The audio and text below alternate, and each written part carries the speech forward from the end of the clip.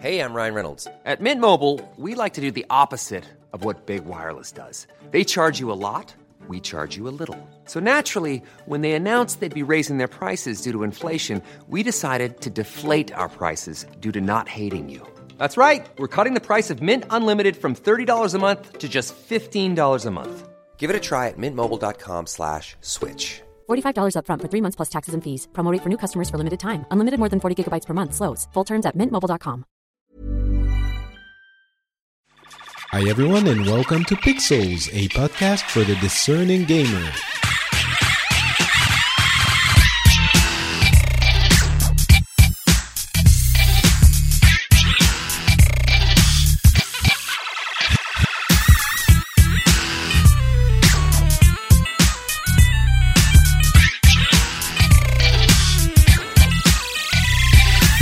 Hey everyone, and welcome to Pixels, a show where we cover the news from the video games industry from the past couple of weeks. My name is Patrick Beja, and today I am alone, entirely alone. We have kind of entered the period of uncertainty of the birth. The baby is hours possibly away, days away, maybe a week or so, but things have been kind of hectic here. So I'm going to be doing this one alone. It's possible that I'm going to get a few of the first episodes of 2018 alone. We'll see how things go, but hopefully we will have most of them without interruption. We'll see how the next one goes. That one is the one that might be a little bit more difficult than the others. But anyway, baby's not here yet. Hopefully very soon. But for now, I have time to give you a little bit of news and a list of the games to look forward to in 2018, the biggest ones that are going to be coming out, and which ones I am the most excited about, and maybe which ones some of you are excited about as well.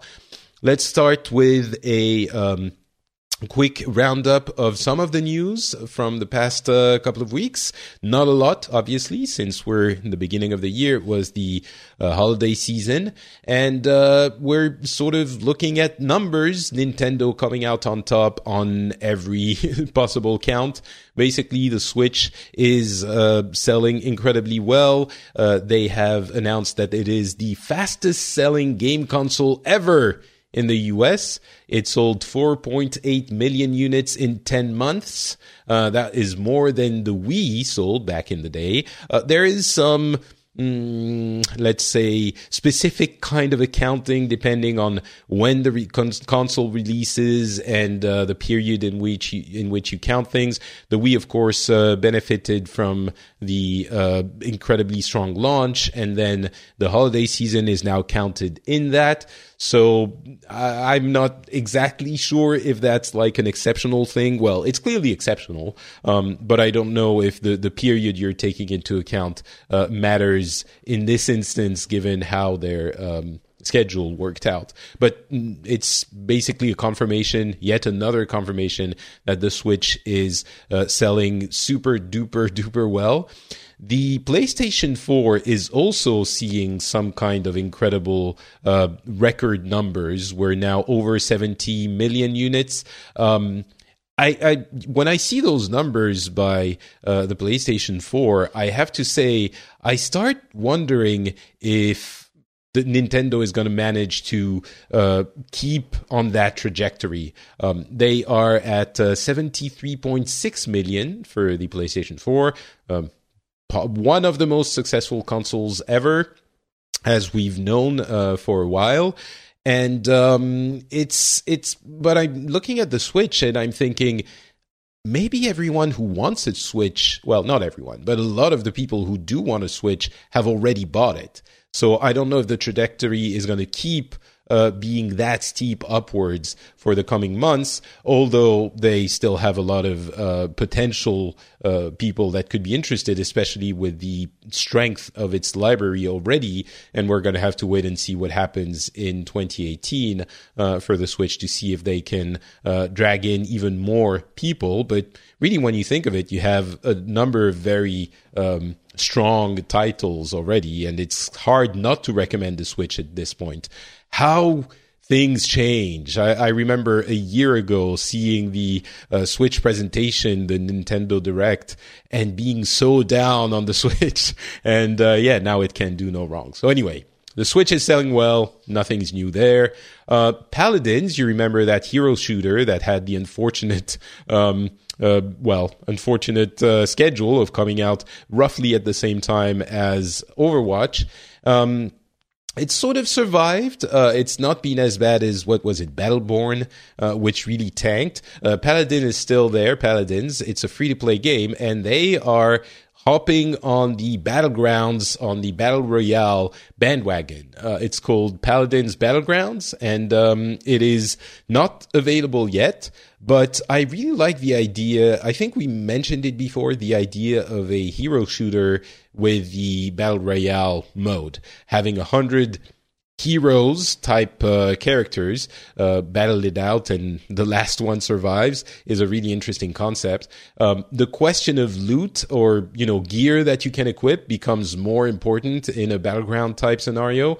So I don't know how hero shooters can adapt to that. Certainly a game like Overwatch would have to include significant changes to the way the game works if they were to do that, I suppose. But for Battlegrounds, it's going to be coming out fairly soon. So that's something I'm somewhat excited for. I'm excited for the potential for that type of mode for games. It also, I think one of the conclusions you can go to there is the idea that every game is going to have a battleground mode going forward, every competitive shooter type game. It's not certain though, because the technical, what the engine must do for those types of modes is very different from when you have, 12, 16 players at a time on a map. If you have 100 of them on a very large map, it's not guaranteed that every engine can handle these kinds of things. And that gets us back to the issue Brennan Green and the PUBG company, back then it was Bluehole still, had with Epic, using the improvements Bluehole had made to the engine for it to be able to handle 100 people, 100 players at the same time on the map. So, I mean, obviously, it doesn't seem to be an impossible change to make to your engine, but it's certainly one that you need to take into account. What else? HTC has announced the Vive Pro VR headset. They just announced this at CES. It has a much bigger resolution, 2880 by 1600, so that is much more crisp, and they also have a wireless adapter, so you can use it without having, the cables you're entangled in invariably.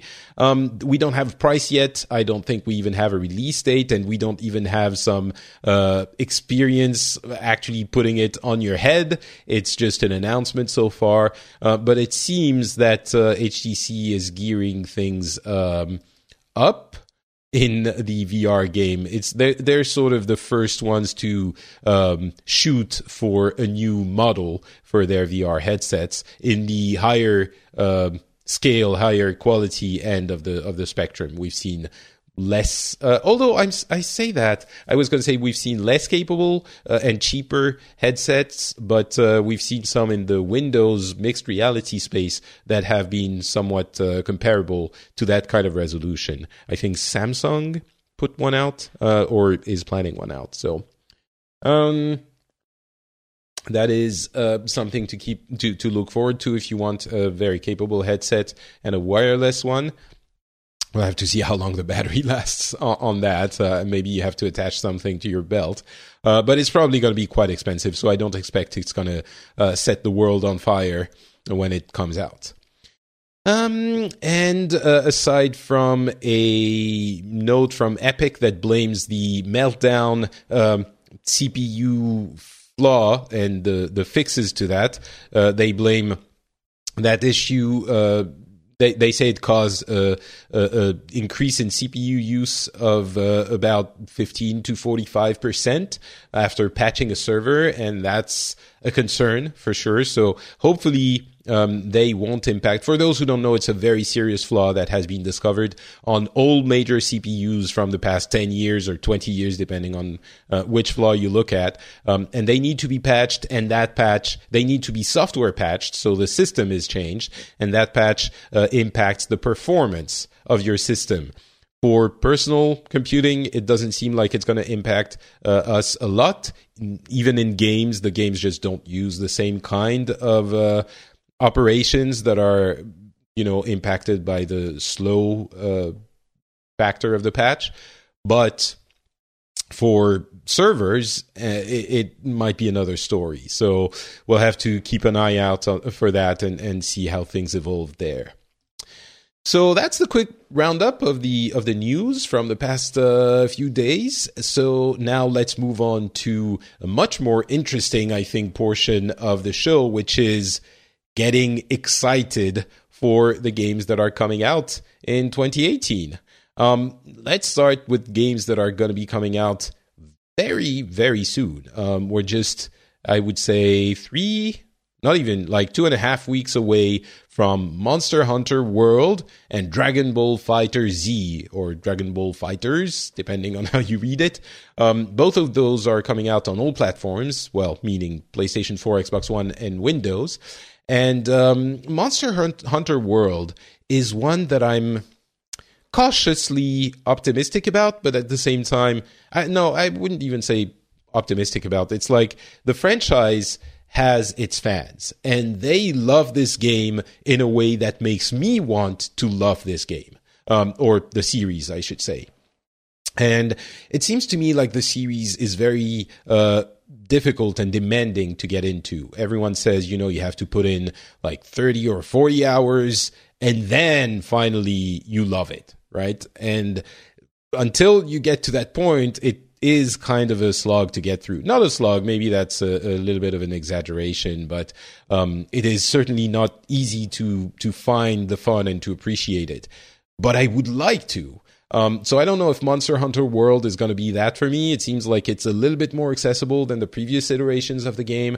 But I'll keep an eye on it, but maybe I'll very likely wait for people to tell me, yes, that's the answer, go for it, before I jump in. One game I might jump in a lot sooner is Dragon Ball Fighter Z. That game has such incredible visuals that I might have to buy it, even if I'm going to be, too busy changing diapers to have time to play it. For those who are fans of that series, and I think there are more of us in France than there might be in the US, but it's certainly a generational thing. That series has such iconic animations and graphics, and they have managed to recreate those, it seems, perfectly in the game, which is an incredible, incredible feat. And on top of that, it is an Arc Systems game, and they know fighting games. So everything I've been hearing is not only does it look incredible, but it is also a great fighting game. And as you know, I really like fighting games, so it's kind of the perfect combination for me. I think for people who are a fan either of Dragon Ball or of fighting games, this is going to be a must-buy. I think it's going to be a hit in January, and it's a very exciting thing to look forward to. The beta is starting, I think, now. I'm not in the beta, but a lot of people are very excited about it too. So we will see what happens there. Another game to look forward to is Ni no Kuni 2, Revenant Kingdom. That's coming out, if all goes well, March 23rd on PlayStation 4 and Windows. So we're kind of already towards the end of the quarter, but there are other things. I'm going to go to the console exclusives later in the list, and we'll see that some of them might be coming out at some point in the quarter as well. But for now, March 23rd, Ni no Kuni 2, again, incredible visuals. I remember playing Ni no Kuni 1 and thinking this is being inside a Ghibli anime, and the game itself was okay. I didn't go to the end. I didn't get into it enough. It was an okay JRPG. Nothing, again, to set the world on fire. I don't expect Ni no Kuni 2 to be that either. They have sort of lost their partnership with Ghibli, but they have retained the visual style. And as I was saying, I remember playing the first one and thinking, this is incredible visually.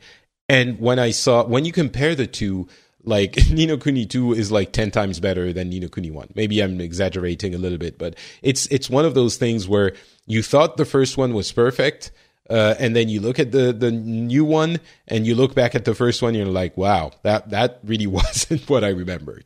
So that is the most exciting aspect of it. Of course, it's a nice JRPG as well. We'll see what happens with it there. That is March 23rd. Also on March 23rd, another very interesting game, A Way Out. A Way Out is Joseph Fares' game. You might remember him from his cursing and screaming at the Game Awards a few weeks ago. But more importantly, he made Brothers: A Tale of Two Sons. And in that game, you controlled two characters, one with each stick on your controller. And that was very poetic, very successful indie title. A Way Out sort of takes pieces of that concept and pushes it further. You actually play two characters in the same scenes with a split screen, but it's not like the, co-op games of old where you would both be shooting at whatever was coming your way. Here, you're playing in narrative scenarios and narrative scenes where you're really controlling those two characters. You get the two different viewpoints in the same scene, and the narration part of it is what's important. And you have a story that seems to be fairly interesting. You have people who meet in prison. They're basically not even ex-cons. It seems they escape prison and have things they need to do that are personal, not just, let's break out of prison and do a heist. So there are elements that seem that to leverage the duality of that game. I suspect the most enjoyable way of playing that game is going to be couch co-op. It's possible that you can play it online, but they really emphasize the fact that you should be playing with your friends on the same couch, and that's how you get the best experience out of it. Let me drink a little bit and go on with Far Cry 5. Little bit of a controversy for that game. It was, of course, it started development a long time ago, and it set its narrative in Montana, I believe, but with a sect of extreme religious terrorists, possibly Christian terrorists, and possibly they were white supremacists as well in the first iteration of the game. And it seems like Ubisoft is intending to include colored people. Is that an like non-PC term? I'm sorry, I'm not. That's where the limits of my English as a second language shows. But people that are not white, and they seem to have included those in illustrations and things like that to sort of the politics of this. I would talk about on the Phillies Club rather than Pixels. There is certainly a question of, are you saying that Trump voters are racist? That is thrown into that mix for good or ill, and is this an attack on the little people, that voted for the current occupant of the White House? I would love for that game to be able to be just what it is, and that means a story about a sect of white supremacist, religious Christian extremists going crazy and terrorizing a state, region, whatever it is, without it being controversial, because I don't think it should be. But the fact is, it has tendrils and implications in a lot of other things, and I can understand why Ubisoft is saying, whoa, let's not touch that with a long stick. So let's at least mitigate it. Sure, there are going to be, fundamentalist Christians and terrorists, and that is going to be the one controversy we're going to tackle with this. And let's not add on top of that the white supremacist thing. I can see why they're doing it. Most important thing, is it going to be a good game or not? It seems like it has an opportunity to have an interesting narrative, to add to the traditional Far Cry formula.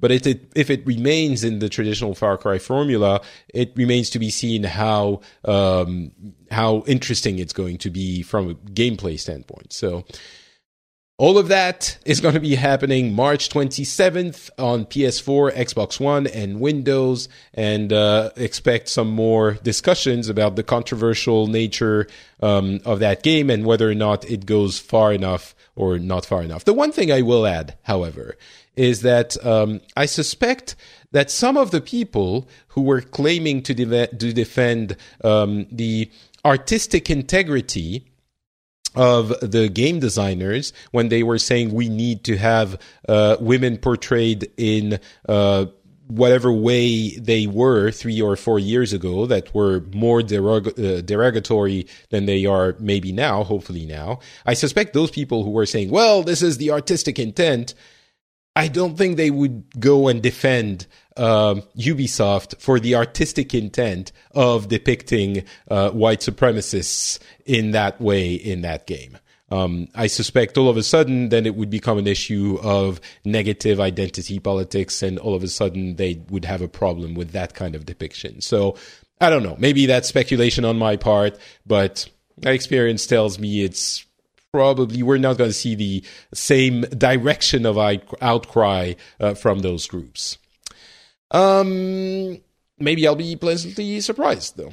All right, Wargroove doesn't have a specific date, but it's coming out in first or second quarter of this year. It's coming out for the Switch, Xbox One, and Windows, and that game is basically Advanced War. Do you remember Advanced Wars, which is a DS, 3DS title? I think it's DS and 3DS. Basically, turn-based strategy. The graphics of it are really reminiscent of that game and of those old-school turn-based strategy games. If you remember, do you remember Langleaser? That old game. It might have been on Saturn. Wow, I don't even remember that, but it's there. I have a little bit of a soft spot in my heart for those types of games, and if you've played that in the 90s, you probably do too. So yeah, Wargroove is going to be coming out hopefully in these next couple of let's say quarters.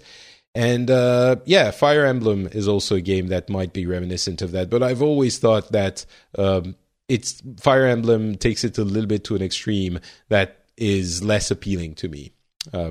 Yeah. Kingdom Hearts 3 doesn't have a date fixed yet, although maybe let's check. Kingdom Hearts 3. That game is it's 2018. I sort of missed the boat on Kingdom Hearts, and I've always thought it was very strange for Square Enix characters, or Square at the time, to be mixed in with Disney characters. And I've never been a big fan of the Disney characters, you know, the Mickey and Donald Duck and Pluto and whatever those were. They weren't the characters that I thought were cool when I was young, or maybe when I was a teenager, which is when those games would have come out, or a little bit older even. So I don't have a particular attachment to those, but those who do, again, are very much looking forward to Kingdom Hearts 3. RPG, of course, with that very special setting. Probably second quarter, no, I'm sorry, doesn't have a date at all, but it's coming out on PlayStation 4 and Xbox One. Then we get to a couple of very, very big games that a lot of people are excited for, that both do not have specific dates, but let's talk about Red Dead Redemption 2, to be announced second quarter might get delayed. It wouldn't be the biggest surprise in the world. Might get delayed, but it's coming out on PlayStation 4 and Xbox One. Do not expect a PC release. That is very unlikely to happen, even for the first one, actually. But we might see, well, I was going to say we might see a re-release of the first one. At this stage, they would have done it already. Then it would cannibalize the sales of the second one. But if you have an Xbox One, and you have Red Dead Redemption 1, you can, from the Xbox 360, you can slip it into your Xbox One and play it to your heart's content. Either way, Red Dead Redemption 2, one of the most highly anticipated games of this year. I did go on Twitter and ask people, what is the game you're the most excited for in 2018? I think Red Dead Redemption 2 was basically half of the responses. I'm overdoing it a little bit, but it was certainly mentioned very, very often. I loved Red Dead Redemption 1. I thought it was brilliant. Spent a lot of time in it.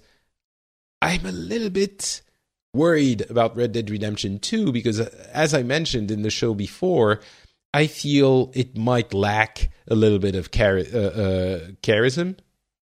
Am I saying this right? It sounds weird in my head for some reason. It does feel like the characters are not as charismatic as they might have been in the first one. And then again, I talked about this on my French show. I think it was on the French show, and someone told me, well, look at GTA 5. You had characters that didn't seem charismatic at all initially, and it was actually through good storytelling that they managed to make them relatable, and, well, maybe not relatable, but at least get you to get attached to those characters. And if there's one thing that you can't fault I was going to say Naughty Dog, but them either, but Rockstar for, it's their ability to create a compelling narrative experience. So maybe I should trust in the glow of Rockstar and trust that Red Dead Redemption 2 is going to be awesome. The other question mark that we have on that game is the online component, because GTA Online has been so successful. It seems impossible that they haven't integrated some kind of online element in Red Dead Redemption 2. So we'll have to see how prevalent it is, what it means for the game. It might even be more important than GTA 5. Online. We could even imagine some online elements for the single player experience of Red Dead Redemption 2. I'm just, saying random things now. But yeah, so Q2, look forward to that. And then in Q3, also not a specific date, we have Anthem, which might be pushed to 2019. It's possible, but that game is going to be coming out on PlayStation 4, Xbox One, and Windows. Anthem is a really interesting beast because it is ostensibly, the presentation we saw was fairly limited. It was graphically super interesting. The world it depicted was inviting and exciting, and of course it's a BioWare game. It's their codename Dylan, named like that for Bob Dylan. They wanted to reinvent what it meant to be a video game, just like Bob Dylan reinvented what it meant to be to do music. It's the thing is, we don't know enough about that game. Ooh, almost fell here. We don't know enough about that game for me to be reliably excited about it. It's supposed to be a Destiny-like experience from what we understand. The environment, the world, the universe seems very exciting, but those games, as I've said many, many times, those games rely on their replayability gameplay loop.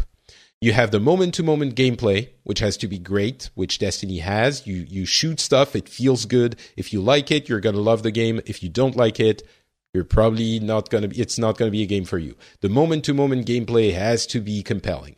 And BioWare hasn't been the best at creating impeccable moment-to-moment gameplay. Their strengths are more in the area of course, narrative development.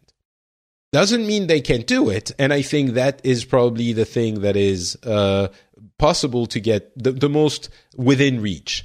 What is, I think, incredibly more complicated to achieve is the replayability loop. And you have that issue in all loot-based games, be it, World of Warcraft, Diablo, Destiny, Borderlands, of which we might see Borderlands 3 confirmed, announced in the next few months. That is difficult to do. Destiny 1 had it, kind of. Destiny 2 bungled it. The first 100 hours in Destiny 2 were great. After that loop wasn't perfect. Even though they've improved it recently. Diablo 1 had issues there because the itemization wasn't done as well as it could have been, and then there were other issues like the auction house that factored into it. So you had to wait until Reaper of Souls for that to be perfected, and now they've perfected it to a level where it's pretty incredible. But the bottom line is, what I'm trying to get at is, as exciting as the game is on its face, and if you play it for an hour, they have to convince the player to come back and play through the same thing over and over and over again to get loot or whatever, however they convince you to play through it. And that is really difficult. It's difficult because people might get frustrated. They might get bored with doing the same thing. It's not easy to motivate people and to make it not boring, and that alchemy is very hard to find. I don't think it's impossible. I think Anthem might very well achieve it, but I'll wait until I see a little bit more before I get excited. If I'm being honest, I am a little bit excited, especially since I was so disappointed in Destiny 2. This might be a game that can take its place if it manages to get that moment to moment gameplay loop down. Let's move on to console exclusives. But before we do that, a few mentions of remakes and things like that. A few other games that I wanted to get in just by name. Shenmue 3. A lot of laughter now. I was going to say excitement, but they've gone in silent mode. That's probably for the best. Not sure it will come out in 2018. And if it does, I'm not sure it's going to be exciting, but we'll see. Shadow of the Colossus remake. It was remade for PlayStation 3. Now it's being remade for PlayStation 4 with very impressive graphics, or impactful graphics. That game is probably something to look forward to as well. Final Fantasy VII remake / reimagining. That one I'm curious about, because if they just remake Final Fantasy VII, I don't really care. If they reimagine it, I might spend a couple of hours in it just for the sake of it. Darksiders 3 is coming out as well, probably in 2018. Curious to see what they make with that franchise. It was an interesting one with 1 and 2. And Soul Calibur 6 has generated a surprising amount of excitement from people around me. I thought people had forgotten about that franchise, but apparently they haven't. So that is another one to look forward to. And getting your hands on Mitsurugi is always a fun time. That sounded wrong. All right, console exclusives. A little bit more drinking of obviously non-alcoholic beverage. Let's talk about Xbox. The Xbox is in a precarious situation, in the sense that it's not doing badly. Maybe precarious is the wrong word. It's not doing badly, but it's doing about half as well as the PlayStation 4 is doing, maybe even less. And the Switch is already, basically they've sold, it seems like a third of what the Xbox One has sold lifetime, and that was achieved in 10 months. So it seems like it could get into third place if you count the Switch as, well, I'm getting ahead of myself, maybe. We'll see. But the PlayStation has exclusives. The Switch has exclusives. The Xbox One has very few exclusives. I mean, we did dig out a few. Crackdown 3 is coming out on Q2, but we haven't heard anything about it since it was announced that it was delayed. So who knows? It's coming out on Xbox One, of course, and PC. It seems like a game that was interesting back in the day, and a lot of people have very fond memories of that game. But I'm not sure that the same formula would be interesting today. And all of those things that they mentioned by the destructible environment that was calculated in the cloud, on the Azure cloud, it seems like trivial today. It might have been exciting back then, but now, like, yeah, sure, you have a building that breaks into a million pieces and falls realistically according to the physics of the game because they can compute all of those physics in the cloud. All right, but have you done anything fun with it? It doesn't seem like they have an answer to that question, and the fact that it's been delayed several times worries me as well. So it seems like a case of, well, let's tone down the excitement, put it out, because we're not going to, waste all the investment we made in that game. And that's going to be it. We'll see. Maybe it will come out and it will be the best thing since, sliced bread? Warm butter? Either of those. But I fear that is not the scenario we're looking at. Sea of Thieves is coming out March 20th, also on Xbox One and PC. And that is another one that I am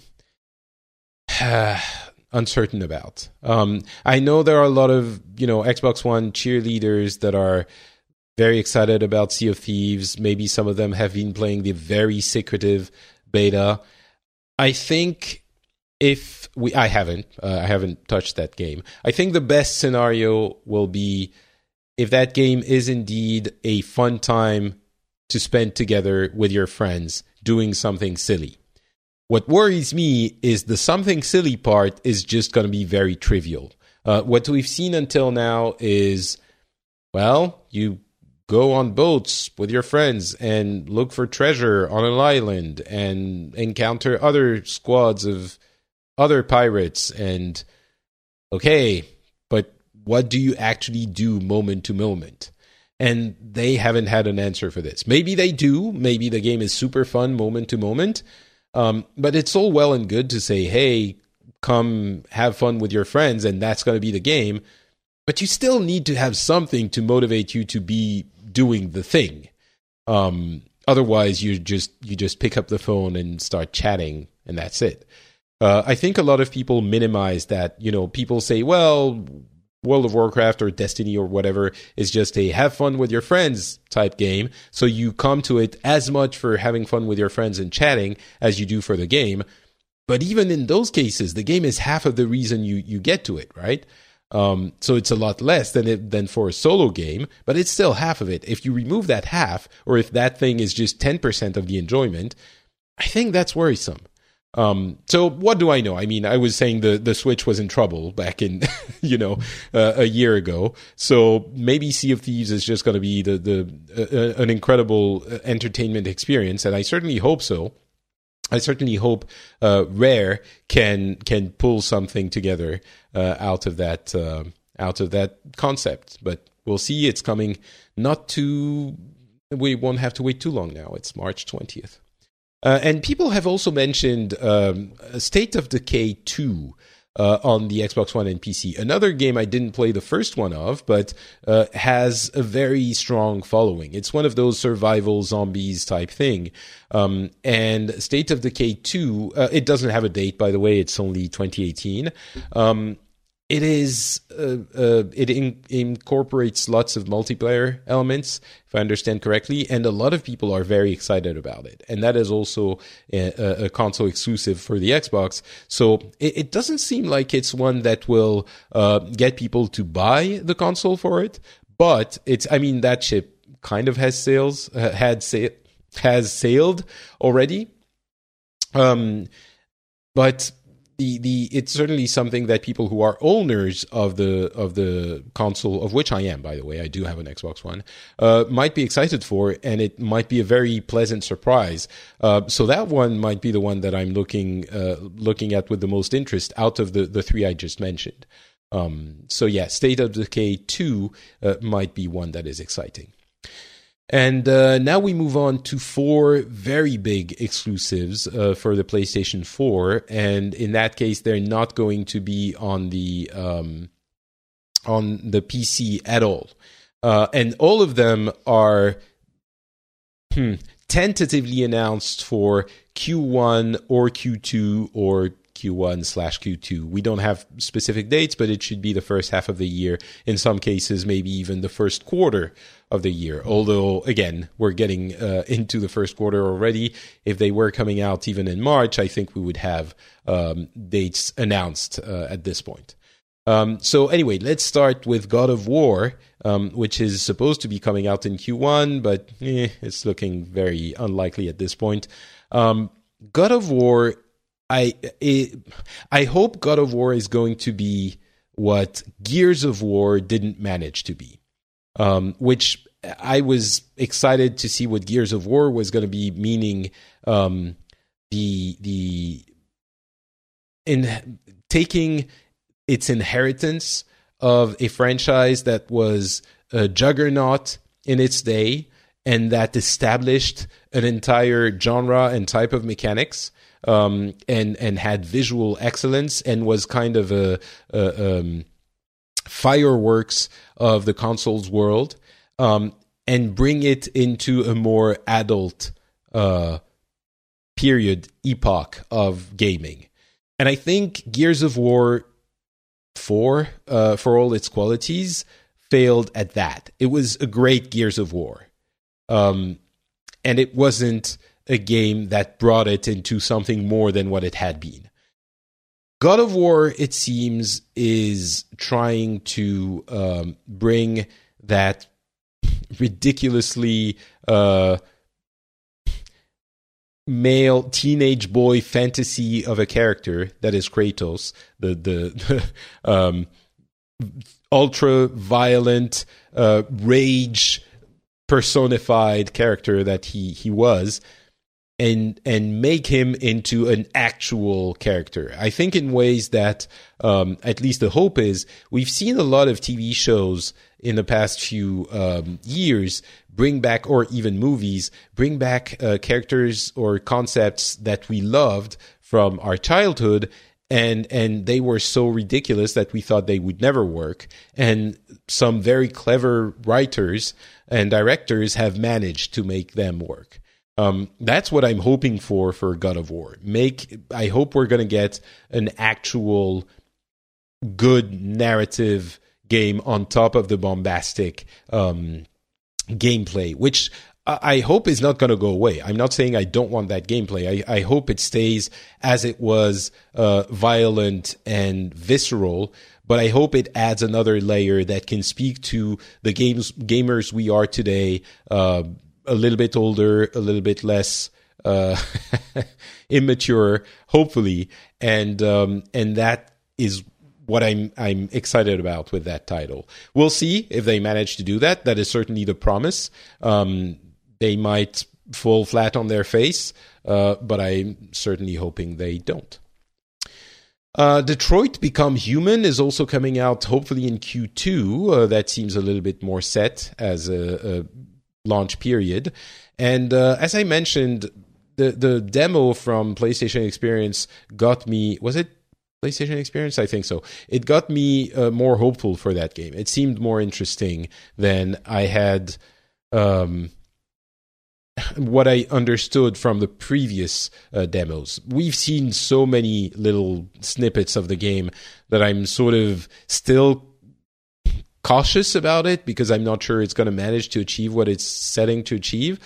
But it seems like they might have found the right formula for the type of game that David Cage and Quantic Dream have been trying to do for the past 10 years, it seems, and not always with great success. So we'll see how it goes. That one is not necessarily a buying it blind like God of War is going to be for me, but it's more of a let's wait for the first reviews.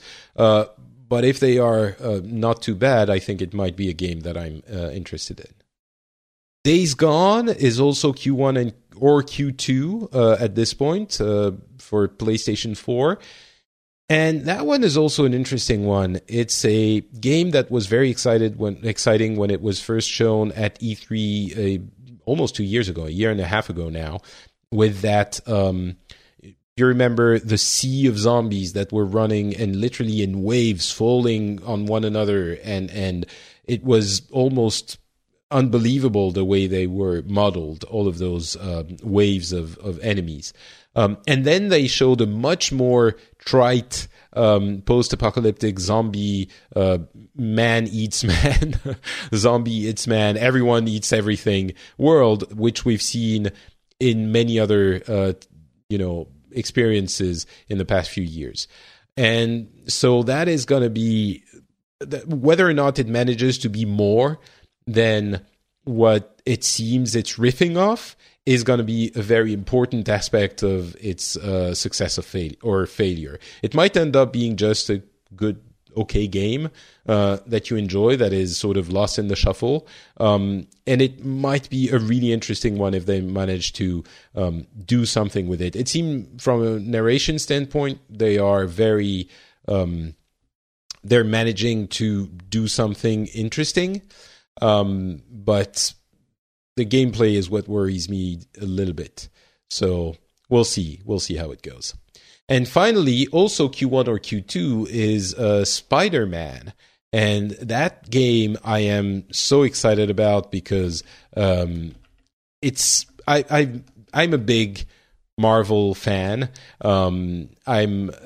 I love the MCU. I think it has its faults, but it is managing to achieve something that is unbelievable, literally something I could not have believed when I was a young kid reading those comics, and that is translating what it is to enjoy comics into movies. And I know some people don't like it, but for me it definitely works, and it works more times than it doesn't. So that is something that is an incredible achievement that I would love to see replicated in games in a way that I haven't really seen so far. Some games have been interesting. Batman comes to mind. Arkham, I think, manages that the most, and it seems that the gameplay is very much inspired from the Arkham method from the Arkham combat gameplay. So that's already a good thing for me, but they are also very... it's Insomniac Games, by the way, doing that game. And they are... It seems they understand what that game should be. And we haven't seen a lot, so maybe I'm projecting a little bit. But it seems they understand to make a quality game out of a comic and not a quick... making a quick buck. And that sort of aligns with what we've been hearing from Marvel a few years ago when they said, we want to stop doing mediocre games and focus on great developers and partnerships that allow us to make quality products in the gaming industry, in the gaming world. So that might be... God of War and Spider-Man, I think, are the games that I'm the most excited about for next year, even more than Red Dead Redemption 2, and that's saying something. And the Switch, let's not forget the Switch. We're going to have Bayonetta 1 and 2 coming out as a remake, and then Bayonetta 3 at some point. Possibly. We'll see. We'll see what happens at that point. I mean, I'm saying possibly in 2018. I don't think it has a date for 2018. And then we have some other games that have been announced. Ace Attorney, Yoshi. We have a Fire Emblem. We have a bunch of things, and we might see some other games in the Nintendo Direct that is going to be happening fairly soon, but that is still rumor. I think it's in a couple of days, January 18th, that we're going to get the Nintendo Direct. That is the rumor.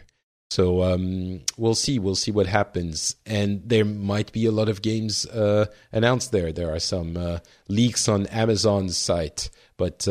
Yeah, we'll see what happens there. And finally, I did want to close the show with some looking forward to in the future. And those would be games I would love to see in 2018, but I don't think we're going to see before 2019 or 2020 at a minimum.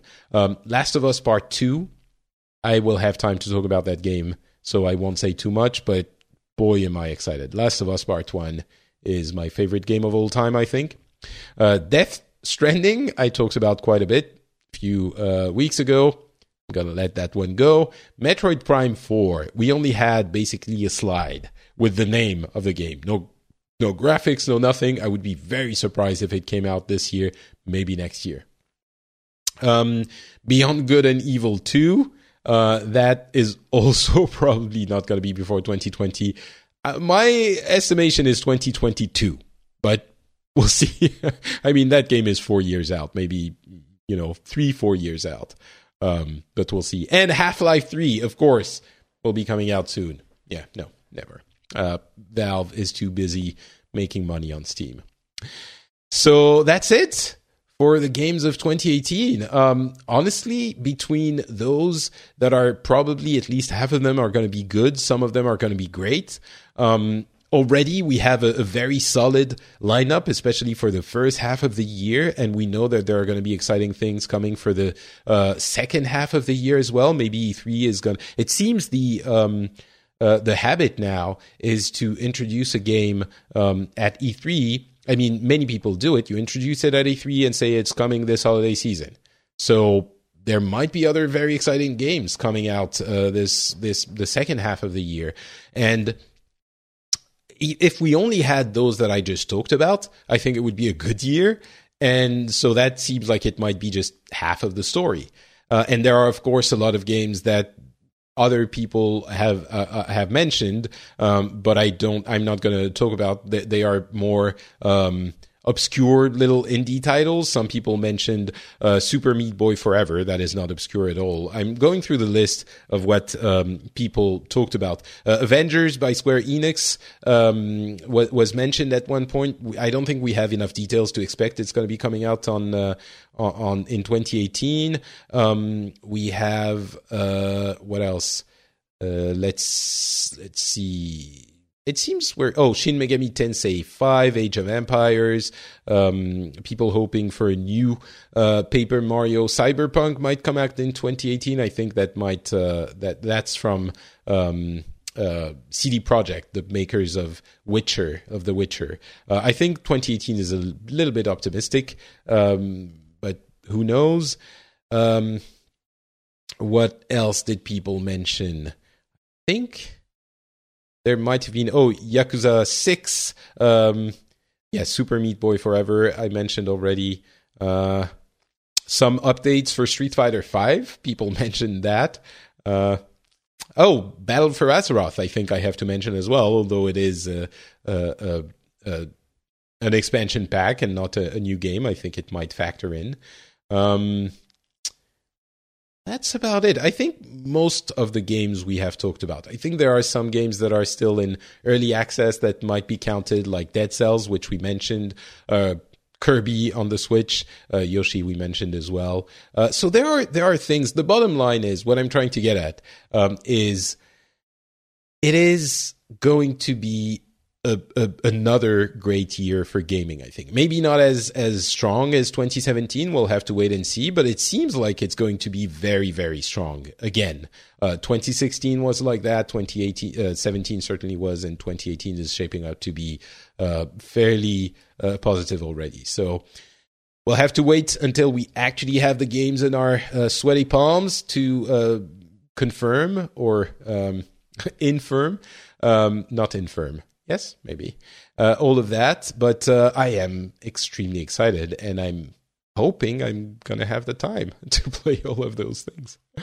We'll see how that goes. I've heard that the first 6 months are not too bad. It's after that you get really, it becomes busy, fun time with the little one. So, yeah, that is going to be it for this episode. Of course, you can follow me on Twitter and on Facebook. I'm not Patrick on both of those. If you want updates from what's happening in my life, I'm sure I'm going to let people know through those mediums. I'm not sure exactly what's going to happen for the next episode. I might try to put in another one alone, or we'll see. We'll see what happens if there's important stuff happening that I really want to talk about. What's certain is that the schedule is going to be a little bit difficult to maintain for the next few weeks, but hopefully after that, in February, I will be able to get back to business as usual. We'll see. I'll let you know as well. Either way, I hope you enjoyed this show. I hope you have a wonderful beginning of 2018. I wish all of you a wonderful new year, and I will talk to you very soon. Bye.